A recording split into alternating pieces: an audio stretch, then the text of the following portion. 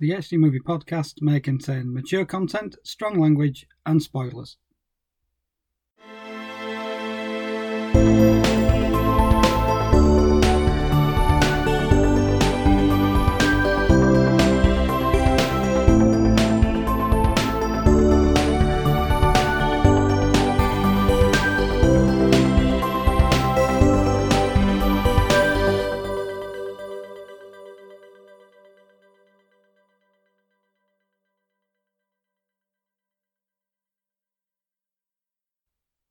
Hello and welcome to episode 105 of the HD Movie Podcast. I'm Darren Gaskell.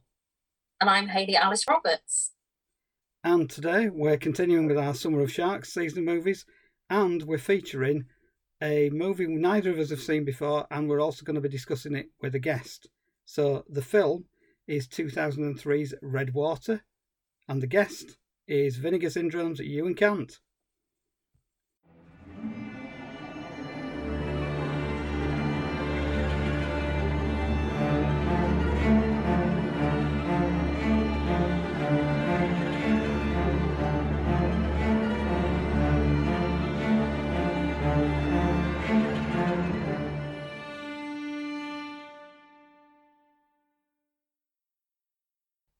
Yes, it's the latest of our Summer of Sharks episode, and this time we're venturing into cable TV for 2003's Red Water, directed by Charles Robert Garner. So this movie originally premiered on TBS Superstation in August 2003, and it became one of the highest rated movies to air in the station's history. It was released on DVD in the UK in February 2004. So, what is Red Water about? Well, there's only one man who can tell us, and that man is Nick Reganis, who has written, again, a stellar synopsis on IMDb. Having missed yet another loan payment, the down-on-his-luck fishing boat owner and former oil rig worker John Sanders accepts his ex-wife, Dr. Kelly Raymond's offer to take her to a small oil rig on the wide Atchafalaya River, Louisiana. Meanwhile, a pair of ruthless gangsters comb the area to unearth a cache of abandoned loot, unbeknown to them that a rogue freshwater bull shark is patrolling the bottom of the river scavenging for food. Before long, the massacre begins as the silent underwater predator tastes the succulent human flesh for the first time. Who can kill the monster that stains the waters red? Another fabulous synopsis from Nick. A movie as big as this? Coolio, Lou Diamond Phillips? It can't just take two of us to describe this movie. We must have a guest. Okay, so we are going over to Ewan Cant, who you may know from both Arrow Video and Vinegar Syndrome. So, Ewan, tell us why you chose this film for the podcast and how you were introduced to it.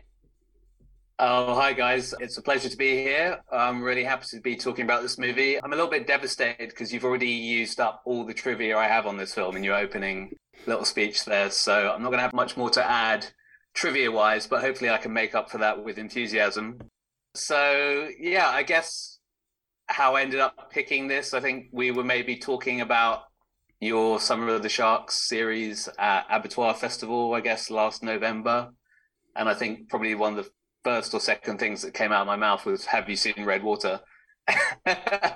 I'm an unabashed sharksploitation fan, and Deep Blue Sea is kind of notoriously one of my favorite movies of all time.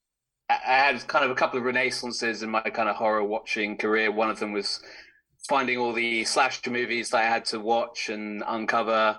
The second one was watching all the shark movies that I could possibly watch. And that happened maybe 10, 15 years ago. And so I just spent, when I was supposed to be working in a day job, just to be clear, this was prior to Arrow Video, another day job, I spent most of my time just Googling shark movie lists and just looking up trailers, etc., and happened across Red Water. I think I'd probably been aware of it in like the video store at some point when it came out, but I think by that point I'd already kind of been spooked by the number of kind of CGI crapfest shark movies that came out. This is kind of an interesting period. This is kind of like one of the first movies to follow really in the wake of Deep Blue Sea. So it was really before that tidal wave of your Sharknadoes, to mix up the metaphors there, and your swamp sharks and sand sharks. This was kind of one of the first to kind of come out the gate in the wake of Deep Blue Sea. But I'd been spooked by the number of very, and you might disagree here, but very trashy shark movies. And I don't really class this as one of them. But I've been spooked by a lot of the kind of CGI heavy shark movies, which for me is just a real turn off. And there is CGI in here, but as we'll probably come on to, there's a lot of great shark puppet action as well. Yeah, so I sort of steered clear of this one for many years. And then I guess to my great shame, it was probably only a couple of years ago in the midst of COVID when I realized that finally was the time to dip my toes into red water. And I just had a really good time with it. I watched it again last night. This was my second time watching it. I did spend the first half kind of being like, have I made a terrible mistake and pitching this on to you guys? But for me, it really kind of like the shark action really ramps up and comes into its own in the kind of the final act. And that just really sells it for me. And then I came away thinking, yeah, I'm happy with my life choices again. That's how I came to it. And I'm really curious to hear what you guys think about it. Well, it's got some cred in the cast. I mean, Lou Diamond Phillips is always going to lift something. And you've got Christy Swanson, original Buffy. The weird thing at the start for me was, I was thinking, where's this going? Because it's in 3 different places. So you've got the oil rig, and then you've got the gangsters. And yeah, then the Virgin Islands, in the Gangsters' Paradise. Yeah, and then you've got Christy Swanson and her boss. It does coalesce eventually, but it kind of starts off like, well, you know, where is this actually going? What it does have in the first 3 minutes is a world-beating scream of shark from the girl who is in the lake when it's attacking people. But I think it kind of landed pretty much how it did with you, especially with the final act. I spent the first hour of this movie thinking, like, does it want to be one thing? Does it want to be another? Because there's gangster action. It almost kind of threatens to turn into a bit Die Hardish on the oil rig at one point, because you think, is Lou Diamond Phillips going to get the vest on and start kicking ass? He doesn't. And then in the last 20 minutes, you get some actual proper shark action. And, as you say, it's not totally CGI. And I like the fact that you do actually get to see, because in a lot of shark movies, you get a glimpse of it and it's gone. But you actually get people fighting the shark in this movie at the end. Yeah, which is to its credit. Yeah, and there's decently long sequences where the shark's actually on screen. And it doesn't look all that bad, actually, considering it's a cable TV movie. And I'm assuming that the budget isn't massive for this movie. But the shark looks all right in this. Yeah, I think it's totally to its credit that they go down that road of it's so the film kind of treads that kind of line that Deep Blue Sea does, where it has some very shonky CGI. Like I will still lament the bits. I call them the kind of computer game cutscenes that they have in Deep Blue Sea. Whenever someone gets attacked, we get this. We're forced to get this shot of the CGI sharks. I've not seen it in a while. I'm probably going to go and watch it after this, after talking about sharks all night. We get these cutscenes where the sharks are like really unnecessary, like ripping apart the body in really bad CGI. But then we get the amazing animatronic shark head that you get in the opening of the film and elsewhere. And I think this film kind of treads a similar line. Yeah, there's some pretty shonky CGI. It never gets that bad, I don't think. But what really sells it is the rubber shark action. And I will take any kind of rubber shark like over CGI any day of the week. I know, having listened to your episodes on Jaws 3D and Last Shark, you guys maybe feel slightly differently sometimes, but even if it's, you know, just like in The Last Shark, just like a rubber shark's head just being poked out of the water, like I will take that any day over some really chunky CGI. For me, it's just like so much more visceral and immediate, and I think this film has enough of that stuff to sell it. So what I liked about it is that they use the bull shark, because that shark is considered dangerous and has aggressive tendencies, which I think is good, because half the time in shark movies, they basically have to subvert the reality of the sharks in terms of, so basically sharks don't typically attack humans. And I think with this, it's more realistic in that sense. I thought this film was pretty cheesy, definitely early 2000s cheese. The beginning was pretty chaotic. It was jumping from one thing to the next. And the bit that made me laugh was we've obviously got this grandpa with his grandson in the boat fishing, and you see them, and then you don't see them for a while. And then I started watching the movie before Darren, so I say to him, like, just remember the grandpa and the grandson, because it's like all this stuff seems to have happened, and then we go back to them, and then we get their attack. And it's like, is that supposed to be the same day? Didn't know if it was sure what it was doing, but it was quite funny. I know what you mean. I think watching that back last night, I was a bit kind of confused about that and what was happening and why we needed to be in the US Virgin Islands, and then we're back there. And definitely, like, and I'm sure probably when I first saw it, you know, that we've already alluded to, that first kind of shark attack in the river with the two girls, you definitely see that and think we might be in trouble here. In fact, I was trying to find a trailer the other night and it came up with that scene, and I was like, that can't be the same film that I've been hyping up, can it? For me, it's all about the shark action. Like, I'm not really, like, invested. You know, there are some stakes involved, and I quite like the kind of powder keg situation we have of, like, the gangsters and the oil drillers coming together, and that kind of creates some good, fairly believable reasons for more people to end up in the water, which in a shark movie can only be a good thing, right? Absolutely, yeah. And I do like the fact that Lou Diamond Phillips, whenever you think he's going to be a hero and he's going to wipe everybody out, he's rubbish as a hero. He gets stabbed, he gets punched, but that's believable because he's a guy that just works on oil rigs, so he's not going to be John McClane. And that's kind of refreshing because every time he tries to rescue somebody, it invariably goes wrong. So that's the sort of tack that the movie's taking. And that's quite fun, actually, because you think that, oh, this time surely he's going to make a decent fist of it. No, he doesn't. He generally gets stabbed or punched or bitten or tied up. And this happens throughout the movie. Yeah, he has a good moment, I think, in the final act where he literally gets the drop on one of the bad guys and then it just gets completely taken out. It's kind of almost like, why did they even bother with that? We didn't really need that, but I appreciated it. But in his defense, he does take getting his leg ripped off kind of in his stride. He's kind of like, you almost like, did that just happen? Because he's still like jumping around and doing all this after that happened. So that's to his credit, I think. Yeah, so I think the acting in it is very ropey. There's not anything Oscar-worthy, in this. But I think that does add a bit to the B-movie charm. That I don't know if that's what they were going for, if they were trying to make it serious, but that's how it came across. I found the business talk in it quite plodding. It was plodding and slowing the plot down a lot. I just didn't really care for it. We find in a lot of Hallmark movies as well, we get this exposition business talk in there. And yeah, I don't really care for it. They could have just wrapped that up a little bit quicker than needed to. Some of the costumes in this, very vibrant costumes in this, specifically the gangsters. I mean, that red water suit. And then, of course, Coolio. I mean, you know, he's got all the colours. I guess he's just playing himself in this.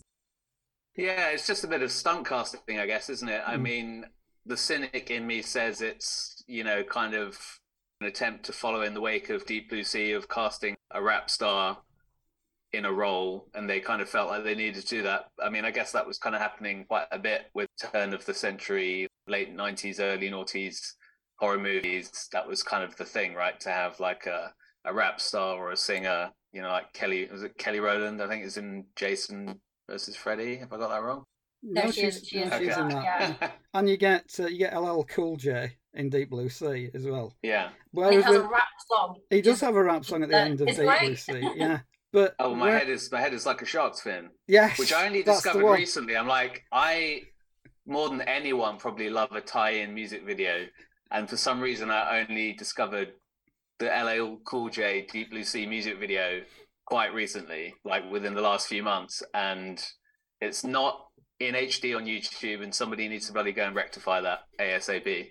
But from recollection, because I held out after I saw that, when I was watching Red Water last night, when I was getting to the end, I was like, is there like a tie-in Coolio song? I don't think there is, which is a missed opportunity. Yeah, it's very odd music at the end, wasn't it? Something instrumental. Oh, it's kind of that sort of Cajun kind of vibe. Is. Right. I quite like the Cajun song in the middle. It's in French, and that kind of sets up the vibe of the middle of the movie. It might not match the rest of the movie, but the sort of detour into the bayou I thought was quite entertaining. It might not fit with this movie. It's from somewhere else, but I did like the song in the middle. But you're right. There's a missed opportunity not having a Coolio number at the end. That would elevate this movie from a recommend to Stone Cold classic in my eyes. That would. You should have just broke into song in the middle of the film. I think that would have just taken it left field a bit, livened it up as well. I do agree with that. It is stunt casting, and it's good to have him there, because when I saw the cast, I thought, oh, Coolio's in this, great. But then they give him almost nothing to do apart from wave a gun around and have the odd one-liner. But again, it's a bit of a waste opportunity with Coolio, because if he was in the front of the screen, I'd be going, right, we need to get Coolio to do more stuff in this movie. I mean, LL Cool J ends up kind of being the de facto hero of Deep Blue Sea, because you're kind of on his side, and he's being put through all this stuff throughout the movie. You really do gel with LL Cool J's character in Deep Blue Sea. And now I know Coolio is a villain in this, but even so, you could have made him a more charismatic villain. It seems that he's got more to offer in this than he does actually. Yeah, no, I didn't really think about that at the time because I was just absorbing it. But yeah, I think you're right. They definitely don't give him enough to do. I don't know if that's I just don't think the characters has developed enough. And as you say, in Deep Blue Sea, LL Cool J is a really like focal part of it. You know, he gets some great one-liners, something about not being cooked in his own oven and that kind of stuff. I think the best thing that Coolio gets in Red Water is something like "Take that, fool!" as he shoots the shark, which is good, but it's not amazingly quotable. Yeah, it's all right. I mean, he gets some stuff to do towards the end, but it does seem like the movie is trying to find him something to do all the way through. And it's like, right, we've cast Coolio. Now what do we do with him? Oh, actually, the character's not that great. But, we've still got Coolio. He's still there. You can look at him. Yeah, I think he's very much a side character as well. He doesn't get a chance to really shine in this. And for me, I couldn't really gel with any of the characters. So I think when that happens to me with a movie, I can't really get on board with it, getting too invested. But as we discussed, like some of the shark action's great. This is going to be a spoiler alert now, but I do love the demise of the shark. I thought that was very inventive. Talk about ending on a high, like that's just very, very well done. It's kind of gratuitous in the sense that like, I think Lou Diamond Phillips is kind of like hanging, he's like on the ladder at the end with his legs still in the water. Yeah. And you're just thinking like you would just like get your feet the hell out of that, but he's just kind of there hanging on the ladder, and he's got enough time and presence of mind to like call to his mate up above and be like, let's get the drill bit, whatever that takes the shark out in the end. Contrived, I guess, is the word I'm going for, but it works so well, and it is a kind of a fitting demise for the shark. Especially when we've had some pretty shonky explosions, like earlier on, there's a couple of explosions that are a bit like kind of bring to mind some of the worst effects of Jaws 3. So they could have definitely been in danger of going down that road and having some like dynamite forced into the shark's mouth and having a pretty shonky explosion. So to go for something way more visceral and kind of horror is a really strong note to go out on. Yeah, so many sharks get blown up at the end of movies. It's probably the number one way of taking out a shark in a movie is to blow it up. And I was thinking, well, there's a lot of dynamite there. They're not going to blow it up, are they? Yeah. But I was delighted to see that they'd got a bloody massive drill to drop on the shark at the end. And it really does take it out. When I saw it, it's like, well, that's not coming back. There was that kind of thing. It's like, oh, are they going to think they've killed it? And then it comes back. But as soon as they dropped the drill, it was like, nah, that's dead. Yeah, exactly. Yeah, I was kind of hoping, don't we get at the end, we get sort of a lingering shot underwater. I was kind of hoping for an even bigger bull shark to swim past and bump the camera, and we didn't get a Red Water 2. More's the pity. But yeah, just a really inventive way to finish it off. And I think the film definitely tries to do a few different things with the genre. I mean, kind of going, as far as I know, it's one of the only shark film to feature the bull shark and kind of go with that route. Bull sharks being a species that are able to adapt and survive in fresh water. So that's kind of like a fun angle to go with. just trying something a bit different with that, and kind of a bit of the kind of Cajun folklore. It's a little bit kind of stagey when we have that scene, I guess it's maybe halfway through when they stop off in the village. And then the next day they're setting off and all the villagers are like stood, in a somber way on the pier and by the river watching them go off. It's kind of, that's a little bit OTT perhaps, but. Yeah, for me, I mean, when they were watching them sail away, it was almost like the tone of the movie had changed very, very briefly. And it was almost like, these people are going to die. And it may be that they were watching them going out thinking these people are going to die. But it's full of moments that kind of on one level you may not go with them. But I do agree it is trying to do something slightly different with the shark movie, because there's a very specific template for shark movies. And this edges away from the template quite a bit. And J.D. Feigelsson's script isn't that bad, really, considering it's a shark movie. It could have gone for the more trashy stuff. Yeah, it gets bogged down in the minutiae of oil drilling and sort of how profitable it can be, and we could have probably got away with that for like a couple of minutes and say, right, let's get that out of the way. The oil drilling stuff, we know that they're going to make a lot of money if it's successful. We can just get that out of the way. But equally, it kind of sets up the Christy Swanson character and her boss. So it does make a little bit of a play, so the boss is kind of obsessed with the money at the start, but then when he gets injured, it gives you a little bit more sympathy for him because his sympathetic side comes out a bit more. Spoiler alert as well, gonna have to say it. The boss bleeds to death after a gunshot wound over quite a long period of time, which again, it's reasonably realistic and it's not gratuitously done, but the guy's hanging around for quite a bit with this gunshot wound and ends up expiring. He's the other side of the Lou Diamond Phillips character, because Lou Diamond Phillips had his foot bitten by the shark and Lou Diamond Phillips just pulls the tooth out and thinks, right, get rid of that. Whereas this guy has this long, lingering, bleeding to death over about half an hour of the movie. I guess they maybe missed a bit of a trick there, not having the boss use the shark chum. I mean, they managed to find a way to have one of the bad guys. They managed to contrive a way to have him. He just kind of, after he's, the other guys have turned on him and, stabbed him, he decides to, I don't know why really, there's no real explanation, but he decides to sort of wander off and fall off the boat. I don't know whether he just decided he wanted a reckoning with the shark, but I thought that was kind of quite nice and contrived way to have an extra shark chomping scene. Yeah, and for a 12 certificate movie, which is what it was when I rented it, it's fairly gruesome. I mean, it's all brief, but it's quite bloody for a 12 certificate movie. Yeah, now you've said that. Like, I have noted that it was rated 12 here in the UK, but when watching it, that just went out the window for me. I'd forgotten, and actually, when come to think of it, it is pushing the boundaries for that certificate. Obviously, it's not a 12A, so parents can't take their children to the cinema to watch it. Yeah, well, we skipped over this, but I mean, I think, Hayley, I know that you just saw it last night for the first time. Yes. Were you aware of it before? I mean, obviously doing, numerous shark podcasts. Was it on your proverbial radar? Not at all? No, I'd never heard of it until you mentioned it. But then that was good because we were on the hunt for more shark movies, so it's good for us to find something that we haven't seen before, and that's a bit more obscure, lesser known. So we do appreciate the recommendation. As I say, I wasn't totally enamoured with it, but going into the discussion now, there are some decent points about it. And I say the choice of the bull shark was a really strong point for me because, as I said, it made it that more threatening. And I did love the gore in it. I thought that was great. It was just the kind of chaoticness of the beginning. It was just jumping from one thing to the next.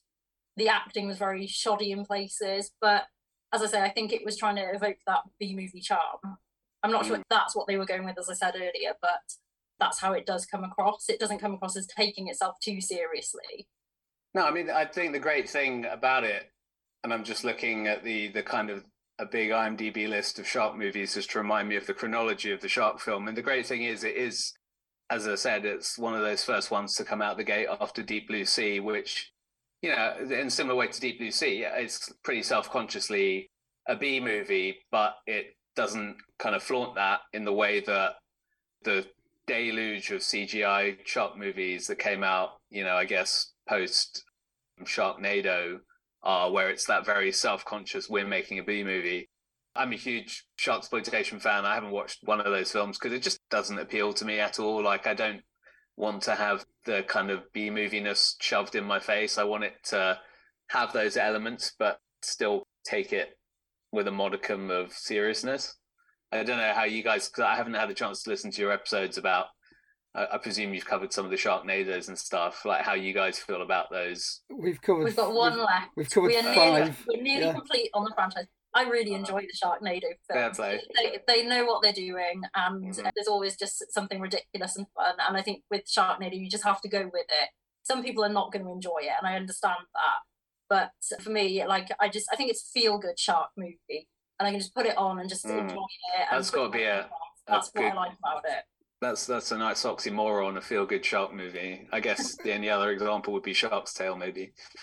Well, we're not allowed to do that movie. Darren has a strict rule. I wanted to do it because I thought it would be something different for us, because we haven't done an animated film. However, Darren has serious issues with this film, so he's like, we are not doing it. I think, to quote him, we are not fucking doing it. I'm not fucking doing Shark Tale.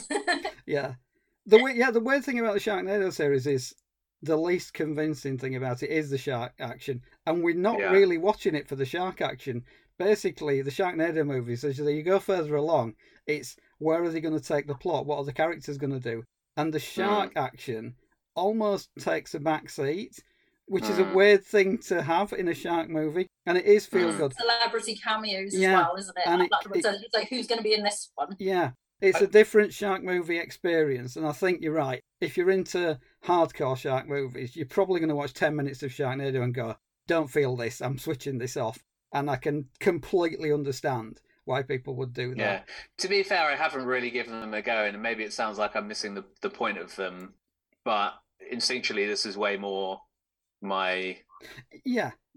This feels much more like I'll use the word classic. It's a classic shark movie with a few wrinkles in it. It's taking that, all the stuff that you know and love about classic shark movies, and just giving them a little bit of a spin. Whereas Sharknado is right, we can take the shark movie template and we're going to use like about 10% of it, maybe even less, and then the rest of it is just going to be completely bonkers.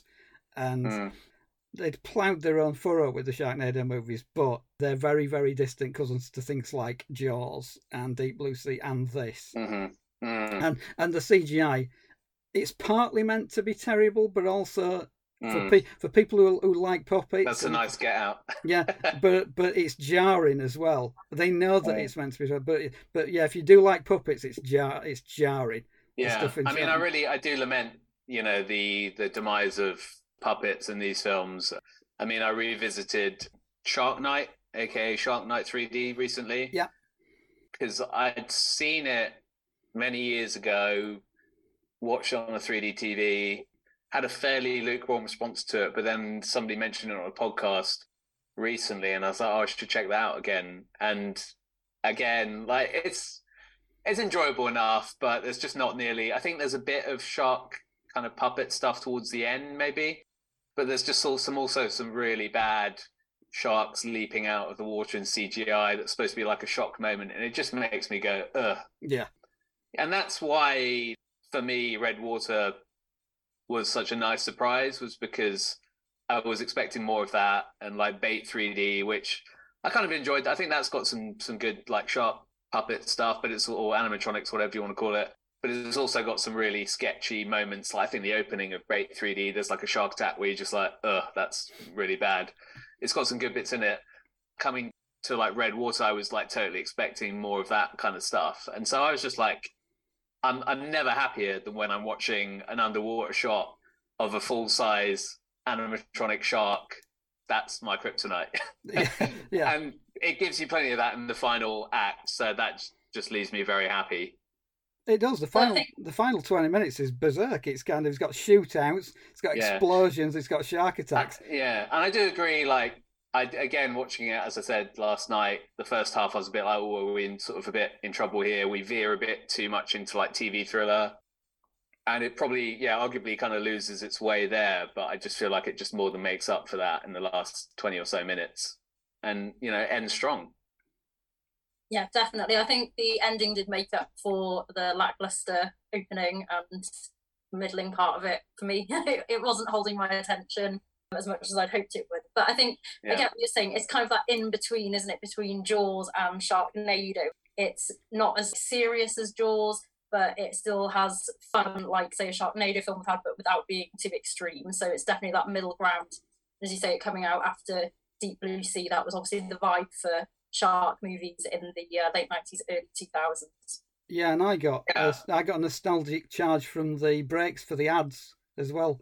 Yeah, There's clearly fade outs to put ads in there, and it did take me back to kind of those murder mystery suspense movies that they used to put on like every Tuesday or Thursday night when I was very young on ITV, and it would get to a point where something really bad was about to happen, and then they faded out, and then there'd be ads. And that made me nostalgic for that. And I mean, it doesn't break the movie up any, but it's nice to have that kind of TV movie vibe as well. It's a nice prompt for a tea break. You know, I forgot about it being a TV movie when I got back into it yesterday, and then it happened the first couple of times. I was like, hang on. But I started to kind of appreciate that, and like you say, it's like a real nostalgic kind of thing. Yeah, because you won't get that anymore. You don't get the ads, though. That's the only thing. Yeah, you don't. But you don't get that. Genuine ads were. Exactly, you're not going to get that these days as well. So it's kind of. I'm not going to say it's going back to a simpler time, but there was something that gave me a buzz about the fact that. In fact, I was waiting for it by the end. I was thinking, when's it going to fade for the next bit? There's quite a lot of them as well, but obviously in America you get way more ad breaks than you do over here, so that makes sense with that. But it was a simpler time. The early 2000s were a simpler time. We didn't have all this social media. We didn't have Zoom.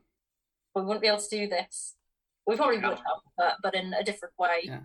And I do like the way it subverts some of the tropes of the shark movie, because at some point, Lou Diamond Phillips is in the water and his mate says, just stay still.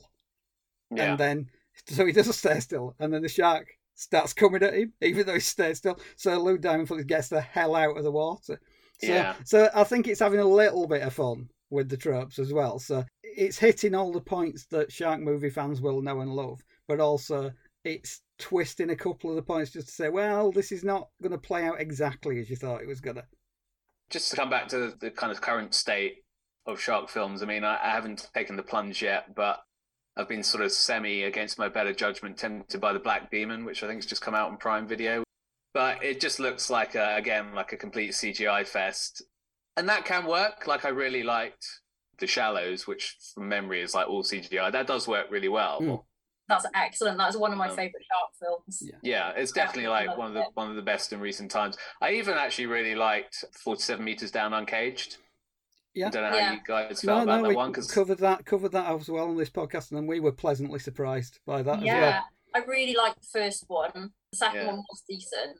Yeah. I think the first one's slightly better, but yeah, from what I remember, I did enjoy it. I was just not expecting anything from it. And what I really appreciated about that film was, you know, you kind of have that moment where like a shark has been vanquished or something.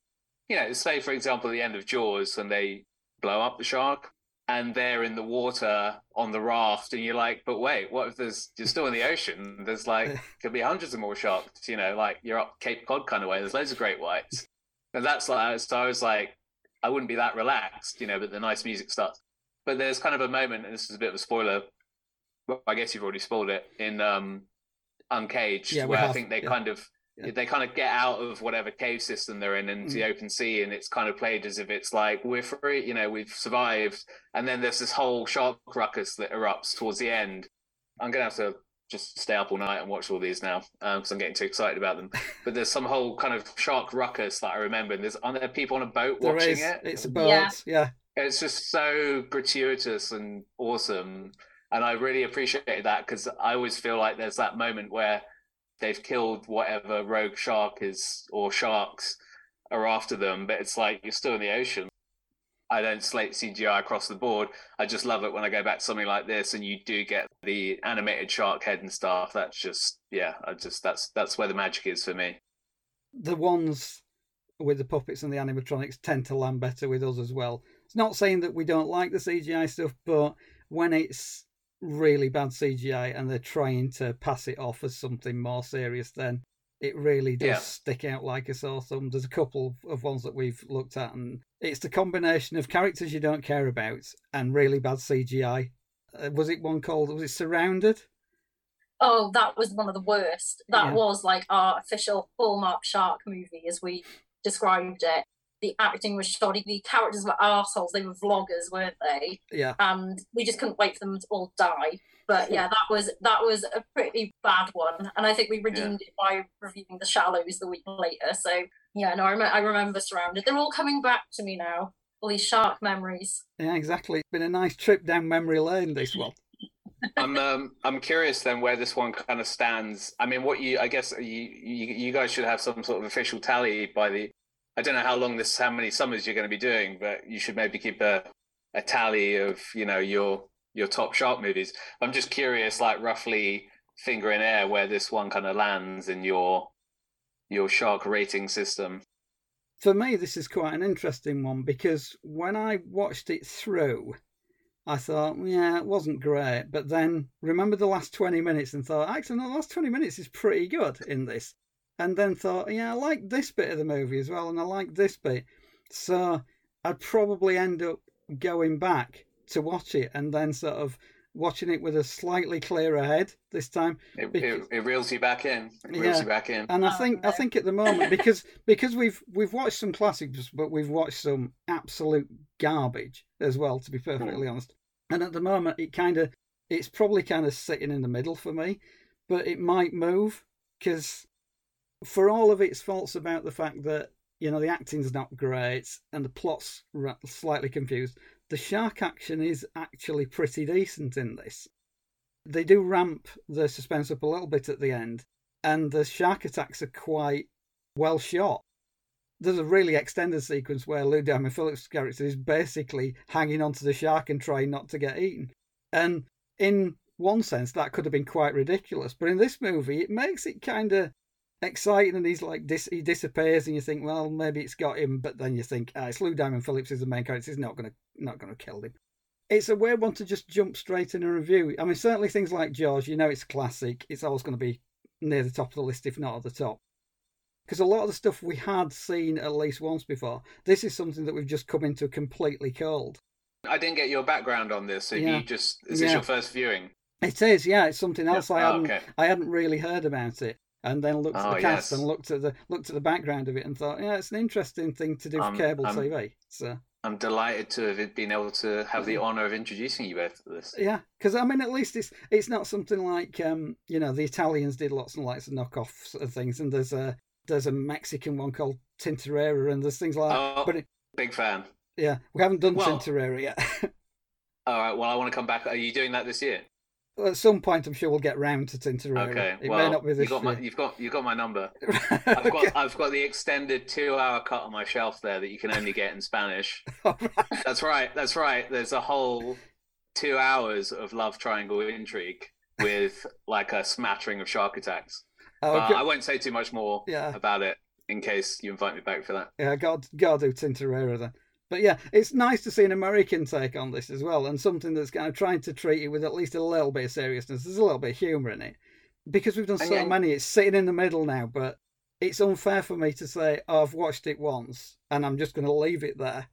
So I'll probably have to go and see it again and then move it around. Ranking them is going to be difficult, though, because, I mean, we're going to have done 28 of them by the time we've finished all of this. Yeah, I don't know if it would make my top 10. I'd have to give it some thought. But I think if the rest of the movie was as consistently good as the end of the movie, I might have felt differently. But I just felt quite bored through a lot of it until the end. So, but then we've probably seen some worse shit. So, clearly, yes, absolutely. Okay, so to give you a rough idea what the lovely users of IMDb thought of this movie, and I'll prepare you now, it's going to be brutal. I'm just going to read some of the titles of these reviews. Forgettable Adventure, the umpteenth bad shark movie. This review could be 2 words long. Not great, but okay. Yep, it's as bad as you can possibly fathom. Not bad, but nothing special. I liked this film, watched it twice. Very, very disappointed. Hopeless. Enough is enough. That was what a lot of people on IMDb thought of this. And that accumulates with its rating of 4.1 out of 10. And then as we go to Rotten Tomatoes, it has a 0% tomato meter and an 18% audience score. Outrage. Absolute outrage. I was complaining in a similar vein last episode about Devilfish when I got the scores in for that.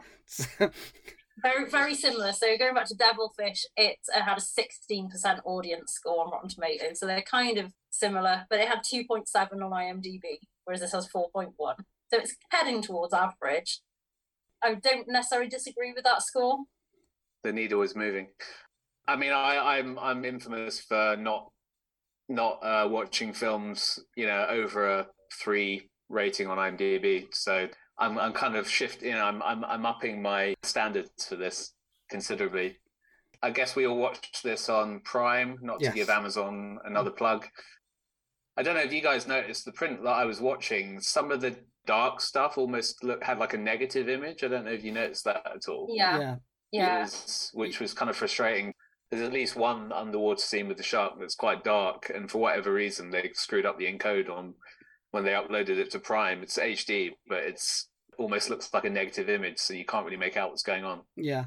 And some of the stuff in there, I mean, some of the stuff looks really good in it, but it was weird that, like, at certain points in the movie, the quality dips sharply, and that's no fault of the movie. That's the upload. The start of the movie, I panicked a little bit because I went for the SD version because it's cheaper, basically, and it was all pixelated at the beginning, and I thought, oh my god, I hope the entire movie isn't like this. And eventually it does get into focus at the start, but I thought, oh, this is a disaster. But yeah, it was kind of frustrating. I mean, from what I can see, there's no DVD with commentary or anything like that, so there's kind of precious little info about the film. I'd definitely be curious. From what I understand, it was shot in South Africa, I think. There's a very strong hint that it may have been shot in South Africa because there's South African actors in the cast, and the location is unspecific enough for it to have been South Africa. Yeah, I think I saw something along those lines on the trivia, maybe on IMDb. The one thing I found was a review in the New York Times, which was published on the eve of the first broadcast, which was kind of, as you expect, a kind of lukewarm summary of the movie. So this is by Ron Wertheimer. You'd need a rich imagination, far richer than that of anyone who worked on this picture, to foresee just how morbid, violent, and murkily incoherent things are going to become. There seems to be a moral here about nature's retribution for human greed, but that's lost in blood and mud, in painfully hackneyed dialogue, and in scenes of that cheesy shark gobbling its way through the population. I mean, if I'd have read morbid and violent, I'd have thought, great. Looking forward to that. Well-rated movie as well. So clearly not a fan there. Other little tidbits I found in France, it was titled Les Dents de la Mort, the Teeth of Death, which I guess was to kind of evoke the French title of Jaws, which was Les Dents de la Mer, Teeth of the Sea. Through the miracle of Google Translate, figured out the Japanese title translates to Redwater Shark Hell. Oh, nice. Which I enjoyed. Sounds very abrupt. Just trust the Japanese to go that extra mile there. And then most of the other titles were just translated, like Spanish title, I think translates as River of Bloody Water or River of Blood or Red River, that kind of thing. So all kind of straightforward. But yeah, I guess the campaign for the UHD edition starts here. I mean, I guess it's possible. I mean, IMDb says that it was shot on 16mm, which I find quite implausible. I'm not an expert on celluloid, but I don't think they were shooting these kind of things on 16mm. I would have said 35. But it in any case, it definitely looked to be shot on film. So those who are holding space on their video shelves for a UHD of Redwater, it's a studio. I can't remember which one it is. I want to say Sony. It's Sony. Sony Pictures Television are in charge of this. But yeah, are you putting yourself forward for the commentary for the UHD? Oh, absolutely. Well, this is it, isn't it? I thought that's what we're doing. They'd have to pay us, but we can put it on there. Yeah. As I said, I like the fact that it tries to do something, teaches you a little bit of something, teaches you a bit about bull sharks, that they can go in fresh water. So there's a didactic function to this film. On that note, actually, if you will indulge me, I thought I actually prepped this as a bit of an icebreaker for the start, but I got carried away with my enthusiasm for the film. So I actually prepped like a little mini quiz about bull sharks, if you guys would be up for that. How would you feel about that? Yeah, I'm sure we'll score 0, but there's no stakes here apart from the adoration of your peers. There's no prizes, unfortunately, and maybe I'll think about something after. A few quick fire questions. Okay. Expertly and thoroughly researched off the internet. So a little quick fire quiz about bull sharks. So the first question, start on hopefully an easyish one. Only 2 other shark species bite humans more often than bull sharks. What are they? And I guess we should go, what would be the fair way to do it in order? So one after the other, and we can flip it. No, go Haley first. Haley can have it. I'm just going to say great white, because that's what's going to come in my head, probably wrong. Yeah, two other shark species. I've realised the flaw in this quiz, in that like you get to answer them one after the other. So anyway, hopefully people will learn a little something. And we'll go with Haley on this first question. So so you've gone great white. It's 2 shark species. Need to research some shark species. Do you want me to I'm going to take a guess. I'm going to take a guess. Go for it. You're looking down as if you look. See the reflection of Wikipedia in your eyeballs. Tiger shark. Boom. She's got it. That was a guess. Got it. Good work. Yeah. The Tintorera. I think that's the type of shark. I think it is. Yeah. For a bonus, I mean, we're not really doing points because I've planned this horribly. But for bonus kudos, can you put those 3 shark species in the order of most kind of dangerous to humans, starting with most dangerous to last? So probably the bull shark, the tiger shark, the great white. That would be my ranking as well. Starting with bull shark? Yeah. As the top. It's exactly the opposite, I'm afraid. It's okay. great white, tiger, bull shark. Okay, so we'll go to Darren for this one now. So the bull shark is around the world is known by a few other names. Which of these 3 is it not known as? Okay. The Zambezi shark, the Nicaragua shark, and the Mississippi shark. I'm going to go Mississippi shark. Boom, he's got it. Very confident answer there. Correct. It's known in Africa, Zambezi shark, and is it Costa Rica? I don't know. It's the Nicaragua shark, but it's the same type of shark. 2 more. I hope you guys are enjoying this at home. The bull shark is a species of what type of shark? Is it a requiem shark or a mackerel shark? It's requiem. What do you reckon, Darren? I'm gonna go mackerel. Well, so it's split down the middle here. Little drum roll. It is in fact a requiem shark. What that means, I can't really tell you. I think it's something about giving birth to live young, perhaps. Okay. Great white shark is a mackerel shark. Cool. Lastly, which shark has the most powerful bite? The great white or the bull shark? I want to say the bull. I'd say the bull as well, because this is nastier. Yeah. Both going bull? Yeah, go You'll bull. both be correct. Clearly you've learned something from Redwater here. According to a 2012 study published in the journal Zoology, bull sharks can bite with a force of 5,914 newtons. Good grief. So you don't want to be taking a dip in the Zambezi anytime soon, it looks like. So yeah, I hope you enjoyed that. I should have figured out how we could have done it as more of a competitive element, but I think it served its didactic function. Yeah, there's no competition here on the podcast. We're very up for a collaborative effort, me and Haley. Apart from when I choose devilfish, and the audience is the winner. Absolutely, yeah. But I kind of accidentally sort of primed myself for this podcast a bit. I started listening to this podcast. This is some further reading for Redwater fans. I started listening to a podcast called Reunion Shark Attacks in Paradise. So Reunion Island, which is in French island in the Indian Ocean, which is where I'd studied French. So I did a stint there on my year abroad. And it's a podcast about a kind of shark attack epidemic that took place there from like 2011 till like 2019, maybe. I might have that wrong. But the shark that was implicated in all of that is the bull shark. So I've been listening to this and kind of devouring every episode over the last few weeks. So inadvertently primed myself for a deeper appreciation of Redwater. Fair enough. And I would thoroughly recommend that podcast to anyone listening who, well, obviously people here like podcasts. So I would recommend that. It's pretty thrilling. I remember it was like my 21st birthday we spent on the beach, and we went swimming at midnight, which is exactly the kind of thing you're not supposed to do on the beach, which then later transpired that a number of fatal attacks happened. So, oh, good Lord. Maybe I survived a brush with the mighty bull shark. What a way to go. What a way to... Well, there you go, yeah. So I definitely recommend that. And I've got Redwater just playing in the background here. The bull shark is smashing its way through, I think it's a Pontiac's window. Oh, yes, the Pontiac. And, of course, the number plate on the Pontiac. Yeah. It's the same one as in Jaws and a load of other movies. It's all intersexual. But, yeah, it's just reminding me again, like I'm seeing that shark head chomping down, and we've even got some full shots of the shark wriggling away. It just looks great. Just strengthening my belief in this movie, and that shark fans should check it out.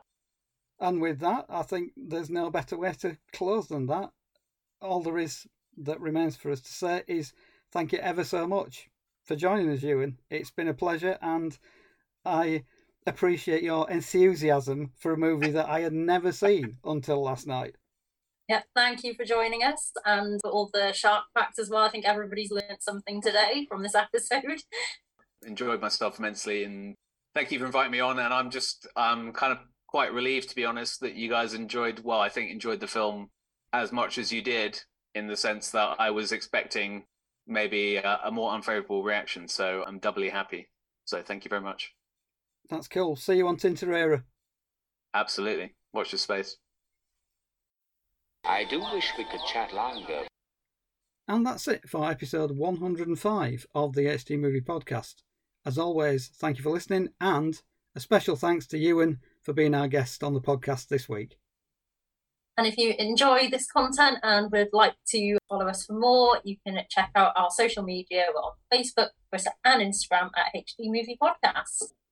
Summer of Sharks continues in the next episode, and we're back into sequel territory. And it's a sequel to a movie we've only just covered on Summer of Sharks. We're heading back to the Reef for The Reef Stalked.